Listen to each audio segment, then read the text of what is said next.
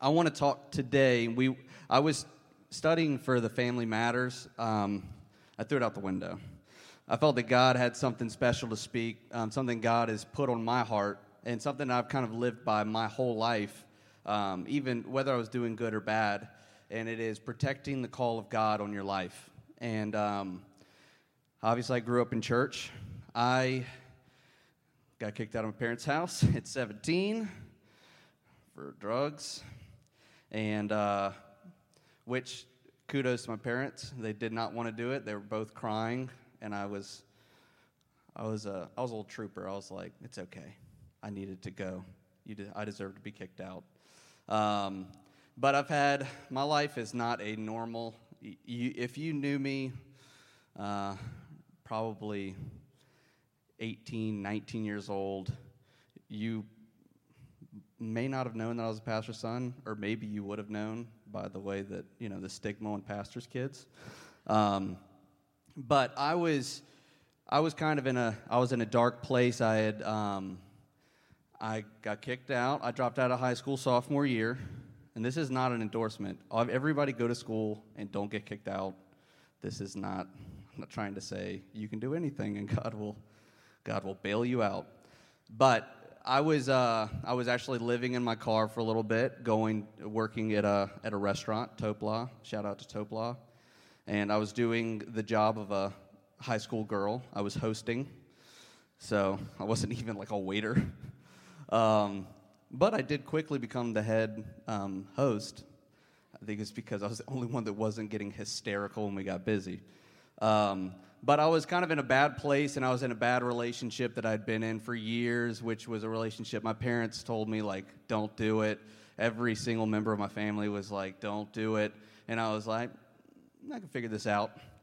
And so I was actually at a super dark place, just kind of, I had shipwrecked my own faith, basically. I had just kept on pushing the line to where I was like, I don't even know what I believe anymore. And I got the opportunity. My parents were like, look, if you want to, we could send you to California. You can go stay at a church there just to kind of get away from, all the influences here. And so for me, I was like, you know what? I think I was entertaining the thought, and I was like, I think I should, while I can, because I'm going to give this one last shot. I'm going to see if I can find God. And so I pitched it to my then girlfriend, and she freaked out. She was like, no. I was like, it'll be like a week or 2 weeks. Like, what's the big deal? And she was like screaming. It was like a scene. And in that moment, it was like everything I was ever taught came back to me in a moment. And it was like, this is not about a relationship. This is about the call of God on your life. And it was like a spiritual thing. I was just thinking about going, and I mentioned it to her. She freaked out, and I was like, I'm going. Get out of here. I'm trying to have a relationship with God, and you're over here like, well, you're going to leave me. And I was like, okay, you don't care about me. So it was this point where I had to say, like, especially those of you who are single, like, the pursuing the call of God on your life is more important than any relationship you can have right now. Because I knew there was a moment. It was like a weird thing where I can kind of step outside and see objectively, and it was like this, and not that, anything is inherently wrong with her, but it was not the right relationship for me. And it was like, this relationship will ruin your life. And this is the enemy trying to take away the call of God from your life. And so now I have a beautiful wife and a beautiful son. And other stuff happened in between that, but for me, I've always had that in me. Like, I'm going to, whatever God called me to do, I'm going to do that thing. And even when I was in the world, I remember talking to Chris Pericone, my best friend, and we were not doing good. I'm trying to see how I could put this in front of the youth. We were smoking cigarettes. And we had a conversation. We had a conversation where, like, we're not doing good at all at this point, but we were both like, we're going to get it together and we're going to serve God. And one day, because even then, we knew the most important thing that we can do here is execute the call of God on our life. So for me, protecting the call of God on your life is you have to protect that at all costs. There's nothing more important than protecting that one thing. Whatever you do here, no matter what you produce, where you work, like Miguel was saying, no matter how much money you make, how many cars you get, relationships you're in, get this one thing right. Forget the rest of it. Pursue the call of God on your life. One of the first sermons I ever preached was about Samson in Madison. Preached about it Wednesday, and I was like, great idea. I'll do that. Samson is the perfect illustration of wasted potential. Something that my dad told, he might have said it on stage, I don't remember. I think he did. But he said a couple of months ago, there's nothing more cliche than wasted potential. There's nothing more cliche than watching somebody get on fire for God and then a relationship, or they take the wrong job that takes them out of church or whatever. That is the most cliche and tragic thing that you see all of the time. And, I could tell you, I'm not reading scriptures. Just read Judges 14, and if you challenge me, if you want to know about the story of Samson. But just know that this is one of those things that's dear to me, because I'm bringing this word not because, I just have to say something, but I truly believe that this is something we need to refresh ourselves, remember that each and every person here has a call of God on their life. Whether you remember it, whether you realize it, now is the time. And so the first thing, so Samson, y'all kind of know the deal with Samson. Samson was, he was a Nazirite, I believe, and he had certain rules that he had to follow. One of them was don't cut your hair. Everybody knows that one. Another one was don't touch any dead thing. And the third one was don't touch any grape. Don't drink wine. Not even being able to touch any grapes. That's a pretty serious rule. But when God, and for you young people, when God tells you to do something that doesn't make sense, there's a purpose behind every single one of those things. So I just want to go over those things real quick. The first thing is not touching any dead thing, which represents leaving those dead things behind, whether it's a relationship, whether it's an old friendship, whatever it is, or if it's just the past, some things you need to let go of, like traumas or whatever. You need to let the past stay in the past. Don't go back to those things, which Samson broke that. I'm going to kind of blow through these and get to my final deal. The second thing is don't eat from or drink from any grapes. This represents seeking fruit instead of seeking the one who blesses, instead of seeking God, the vine, Jesus, seeking those blessings, like Miguel was talking about earlier, seeking money, seeking, I want this, and I'm focused, hyper-focused, obsessed with the things you can get from God. Because I don't know if you know this, the whole coming to church and saying, God, what can you give me? Bless me, Lord. Let me have the new job. Let me have the new car. Let me get this and get that. This is a new thing. This is not, you read the Bible, there's really not much of that going on. This is a new thing. It used to be if you get saved, you're dead within a week. Like that was just the way it worked. And so that was the second kind of toxic thing to be around, and for us to seek the blessings instead of the one who blesses. The third thing is don't cut yourself from your covering. Don't cut your hair. Hair represents anointing, and it represents covering. And this was the last thing that he could not get away with. Samson broke all the other rules, was with the pagan woman. He was on his second pagan wife. He was like pushing it. But the one thing that did him in was whenever he cut himself off from his covering. And so y'all know the story, or the part of the story where Samson and Delilah are chilling, and Delilah's like, where does your strength come from? And he's like, well, if you tie me up with, whatever, ox rope or whatever. Making it up, but he was just making stuff up, and he was messing with her, and then he would wake up, and then he would be, sure enough, whatever he said was what was going on. And so you're reading this, it's like, have y'all ever seen those old horror movies where it's like what are you doing? Are you really going, the white girl get drunk and is going out in the woods, and you're like, are you serious? Come on, who would do that? There's like that commercial, the Geico commercial, I think, where it's like, don't go in the chainsaw shed. Like, why don't we get in this car? It's like, no. But that's what reading the story of Samson, you can even see it. You're just like, dude, are you serious? Are you kidding me? I can't tell you how many times that it's the same way for us. Whenever I see a young person or even an adult, you're just like, are you kidding me? You're going to leave church now? Like, don't leave the church. You having marriage problems? Like, how are you missing church right now? You need this. Don't do this.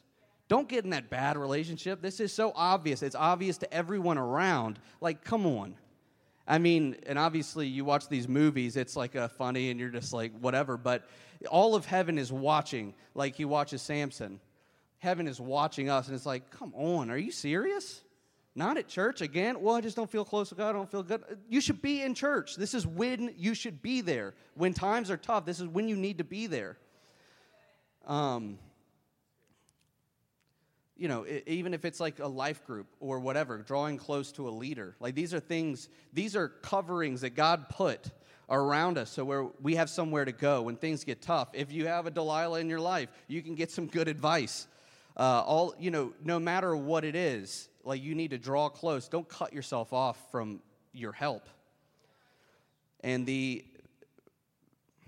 fourth point, kind of, but it's not about Samson, is I was reading... Abraham is probably one of the most inspiring people in the entire Bible. I mean, he just is, he's like the father, like all of our religions, like, Judaism, Christianity, these are called Abrahamic religions, meaning like this is the guy who basically started relationship with God, covenant relationship with God. God made him a promise. God makes us promises. Like, Abraham is the one that did that. Abraham's legacy is one of unrelenting remembrance of his calling. He was 100 years old before he saw his calling come into fruition. How many people are 100 years old? So you can wait. You can hang on. You can remember a little while longer. But Abraham was... In my perspective, there is a stark difference between Abraham and Samson. Samson, you could see him as this type of person that is like, I just want to, I want to stay away from my calling. I know I have a calling. I'm the one who's supposed to bring Israel out of captivity of the Philistines. But I just kind of want the girlfriend. I just kind of want to live my own life, do my own thing. This is like a classic church kid thing to think and thing to do. And the thought is like, I just don't want to. I don't want to. And Samson is pursuing this. And like any church kid, or, myself included, is even though you might not want to be in the fight, Samson's here. He's just trying to have a girlfriend, trying to have a wife and live his life. But he didn't realize there's a battle going on around him. There is this battle. Like, you can like hide your head in the sand and say, I don't want to fight, but they're coming for you. And so every person here, as soon as you give your life to Jesus, like, it doesn't mean everything's going to be rainbows and everything. Like, the enemy is coming after you, like, full force, all around you, whether you want to participate in the war or not.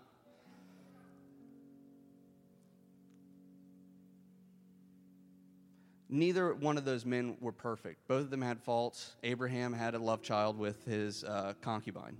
So this is not like who's the most talented, who made the least mistakes or anything like that. The difference is who remembered their calling, who violently remembered it. Everywhere Abraham went, he set up an altar every single time to remind God, hey, God, remember that promise you made me. Remember that promise. He'd go somewhere else, set up another altar. Everywhere in life he went, he remembered those promises. And God made promise after promise, even without them coming to fruition. God kept on making bigger and bigger promises. And Abraham is like, okay, All right, I'm setting up, I'm going to remind you, and I'm going to remind myself. I mean, Samson is this example of someone who, all the talent in the world, who had more talent. I mean, he's the Jewish Hulk. He was literally doing all of these things. He was he was like picking up gates, like to guard a city, picking them up and then carrying them out of town. He caught 300 foxes one night. Caught them.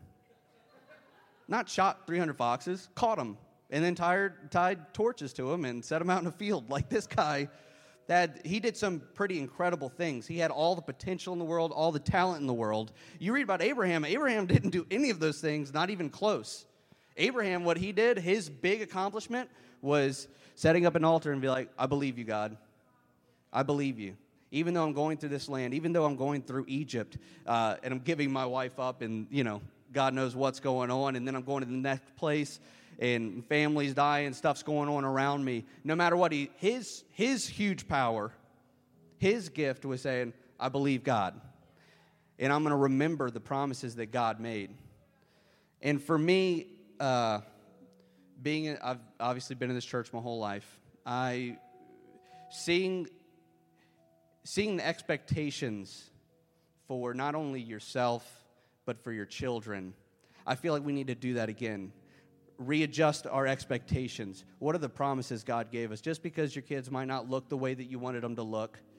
I mean, Abraham's situation, he made the biggest promise. My favorite part is that God made the biggest promise of all without delivering on any of the other ones, made the biggest one and said, Abraham, look up to the stars. That's going to be your descendants. And then it says that God saw Abraham, that he believed him. I mean, I just see this picture of God looking at Abraham being like, wow, still he believes me. And it said he counted, and I feel like that was the moment when things changed. Like just because you have a promise doesn't mean anything. You have to hold on to that promise, whether it's for yourself or who you want to be for God, whether it's for your children, for your finances, whatever it is, you have to hold on to that word, no matter what's contradicting, because what good is your faith if every time something bad happens, you just like, I'm out, forget about it. I mean, 100 years, y'all, 100 years. A lot of people don't live to 100 years. But Abraham kept on believing God. And it said that God saw that that Abraham believed him, and he counted that as righteousness. That he's like, okay, now I can bless you. Because I don't know if you guys know, the way that God works, God is a just God. God can't bend the rules. God can't break the rules. God can only send his blessing on righteous people. And so God was like, okay, believe in me. You have so much faith, I can finally do something. I can finally do it. It took 100 years, but you finally have the faith. Now I'm going to credit your account with righteousness. And for us, we have no excuse. Jesus Christ, the perfect man, God made man, was perfect and righteous. He died on the cross so that when God looks at us, he sees righteousness. He sees this righteousness. And for us, we need to use our faith. We need to use our faith to say, you know what? It might not look like it at all right now, but I'm holding on to the calling of God for my life, for my family's life, and I'm seeing it through. I don't care what it looks like right now. Samson is clearly getting whooped in this story after he gets his hair cut. He gets his eyes gouged out, and then they got him pressing wheat down at the bottom. And then it says his hair starts to grow back, but that's another sermon, another point. But Abraham, you see him. I mean, you just read the story. What a phenomenal man. He just kept going. I mean, God was just like, go, go, go, go. In every single season of his life, he was holding on to those things. And I think it's the same way for us. If we remember the call of God on our life, every time we have an obstacle, it's an opportunity for victory. Every time there's financial hardship, there's a breakthrough. When there's a sick person in our family, it is an opportunity for a miracle. If you forget your calling, just bad things just keep happening to you. And you're just like, I don't know why these bad things keep happening. What about your calling? Your calling is, I know what's going to happen after this, so I know now what I need to do through this. And when all the odds are stacked against you, you can say, let's see what God is going to do today. And for me, I know, like this, I'm preaching to myself as much as anybody else. I actually had God convicted me a week ago, and it was like, why are you only good whenever things are good? And I was just like, because that's what makes me feel good. It's like, I don't know, and he was just like, you need to hold on to that peace. Hold on to your calling, because things were bad for Abraham, but he continued and pressed on. And I think for us, that is a peace, and that's a faith that we all need. Is I'm not just going to praise God whenever things are going good. I'm not just going to seek miracles whenever things are going good, because I feel that we have the tendency to do that. Like, whenever things are hyper spiritual, things are going good, we're like, yes, let's believe for miracles. Let's go ahead and do it. Things are going great. What about when things are bad? That's when you need your faith. Whenever your whole life is a contradiction to your actual calling, that's when you need to plant your feet and say, God, remember the promises you had for me. I'm not forgetting them.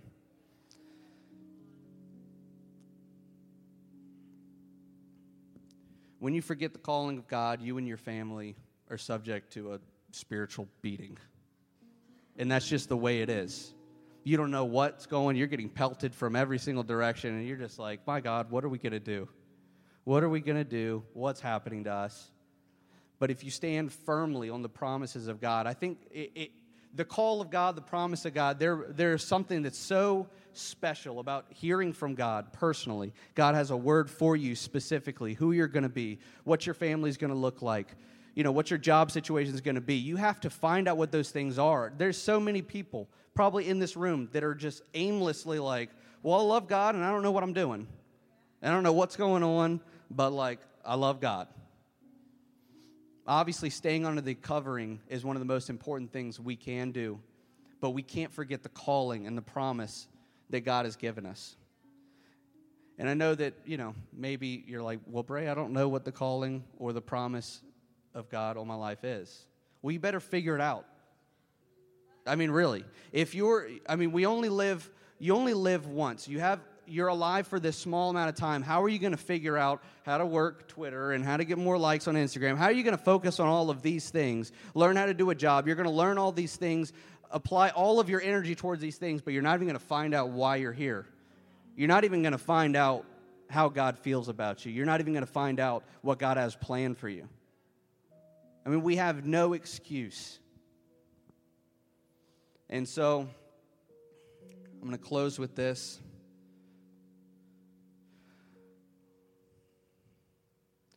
If there's anybody here today, just understand that you do have a calling. Whether it's your first time here, even if you don't know Jesus, you don't have a personal relationship with Him, you need to figure it out. I mean, I see a lot of people. I've talked to families before, and it's like their goals and their promises set for their kids could not be any lower. It's like, come on. What about your kid, instead of just not being, a fool, what about them being a pastor? What about them being a preacher? What happened to the church whenever we just were like, well, I just want a porch, I want a fence, and, want a yard? How did this become Christianity? And like I said, I'm speaking to myself as much as anybody else. But we need to be radical about our calling. Because, I don't care who you are, if you're a young person, old person, if you got some friendships that you need to get rid of them. Go hang out with Miss Donna. She'll teach you how to win some souls. If you're young, go hang out with one of these adults. You might look weird. I said this earlier, I've cut off more friends to protect my calling than most people even have friends. Because it's that important. And you can't help people whenever you're struggling. How are we going to win the world whenever Christians are just constantly going around the same circle of rehab? Well, I messed up and I'm getting back together. I messed up and getting back together. Oh, what did God say again? I don't know what God said. And we're going around the same mountain over and over again. We need to go further. You can't help your friends. You can't help your friends if you're just hanging out with them and they're not doing good, you're not doing good. You can't help them. Sometimes you just got to say, well, this is the hardest thing I'm ever going to have to do, but just leave me alone right now. This season of my life, I need to get strong, and I'm going to help you. Whenever I'm done with this, I'm going to help you. Like I said, it is, for me, I don't want to just live a normal Christian life and then find out all of the promises that God had for me. All the people that I was supposed to reach. All the people I was supposed to heal. All the situations I was supposed to turn around. It's like, well, I just kind of wanted to be normal. You know, the enemy would love just to make you a non-factor. I mean, how much of the church are just non-factors? Oh, things going great for them. They were getting super rich and they're blah, blah, blah. It's like, yeah, but they're non-factors. That's why there's no attacks. There's no attacks because the enemy's like, they got it under control. They're fooling themselves. And so for us, I feel that finding out the calling for each and every one of us, it doesn't have to be big. You don't have to preach. It doesn't have to be anything like that. But set your dreams higher. I mean, every single promise in the Bible is for you. Every single one of them. Now, the people that get it are the ones that call it down, the ones that claim it, the ones that remind themselves and remind God, I want that. I mean, we're not going to have a church that's just like, yeah, we have good music and we clap, and that's just what we do here. This is going to be a church where we say, every single promise from God, I want it. I'm super emotional today. Sorry. Because I believe in every single person in this room. I believe in every single person in our youth. That we have to set our standards higher. We have to set it higher. Not just the things we don't do, but the things we focus on, the things that we aspire to be. And I believe that now is the time. We're in a very special season. I mean, I could just feel it. I could just feel that miracles are coming. And Chris and Becca played the song for me. It's called Come Alive. And it said, are you waiting on heaven or is heaven waiting on you? Because the Holy Spirit's already in the room. So for me, I'm like, I want that. What happened to that? What happened to that Abraham faith? I mean, it seems like the church in America today is a bunch of Samsons just trying to like, well, God, if you want to bless me, you want to give me these gifts, all this strength, all this talent, I'll love it, and then I'll do my own thing. I'll do my own thing, and I'll die somewhere as a nobody. Somebody that didn't do anything for God, with all the gifts, with all the people around you that can encourage you, all of the talent in the world that you could possibly need. Like everybody said, we live in America. What excuse do we have? We have food to eat. You can get a doctor. You can get a job. All of these freedoms that other people fought for. What good are these opportunities if we're just like, well, all my blessings are stopping me from, all my blessings are excuses. I got the house, I got the wife, I got the kids. I got too many blessings. I can't really do anything for God. That's what the church in America used to look like. We need to have a church that is like, I don't care if I'm young or if I'm old. I don't care if I'm 100 years old. I'm getting those promises. I'm getting them today for my generations and for my city. So like I said, I'm going to close. Thank you. I mean, for me, I believe that, you might just think like this is just Braid came up with a word and thought he needed to preach it, and because he had to come up with something. But I truly do believe it's not the sermon that I'm preaching. It's the word that God wants to give each and every one of us.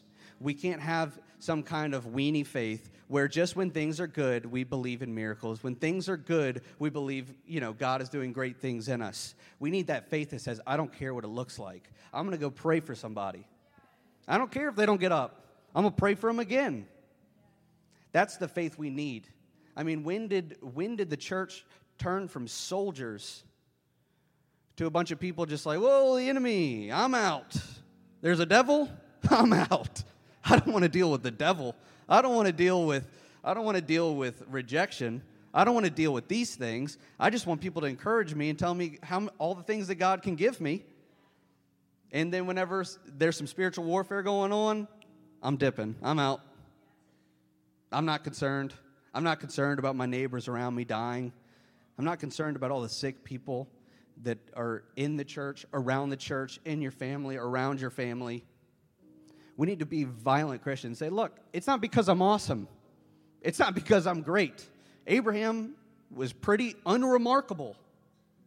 All he had was a promise. That's the foundation that our faith, that our religion is founded on, was just like, God made you a promise. Not because you deserve it, not because you earned it, not because you're great, not because you're awesome. Like, why can you heal people? God promised. Why can you raise the dead? God promised. And a lot of people, I've noticed that they get this thing stuck in their head that they have to be perfect. I have to be perfect. If God's going to use me, I have to get things together. And I don't go to church because, I got to get some things together first. It's like the righteousness of Jesus is what God sees. That's the beautiful contradiction of our faith, is that it doesn't matter. It doesn't matter what you've been through. It doesn't matter your past. It doesn't matter your struggles. Your freedom and your grace is through the blood of Jesus. I really should close. Quit while I'm ahead.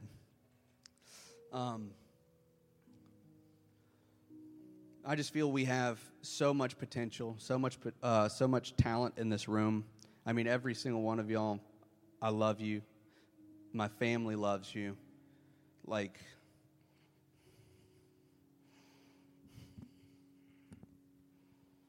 get emotional at the end. We love you, and each one of you has such an amazing calling. And what a shame would it be to go to someone's funeral and just be like,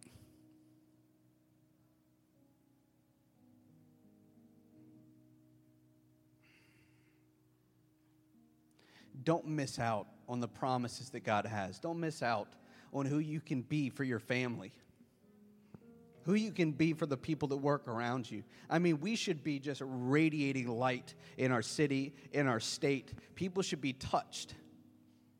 People should be moved. And it's not burdened on you to make those things happen. You just have to believe. And you have to hold on to those promises. That is the contradiction of the Bible. It's just believe. You are who you think you are. That's the truth. You are who you think you are. You can do what you believe you can do. That's it. That's how this works. We are saved through faith in Jesus.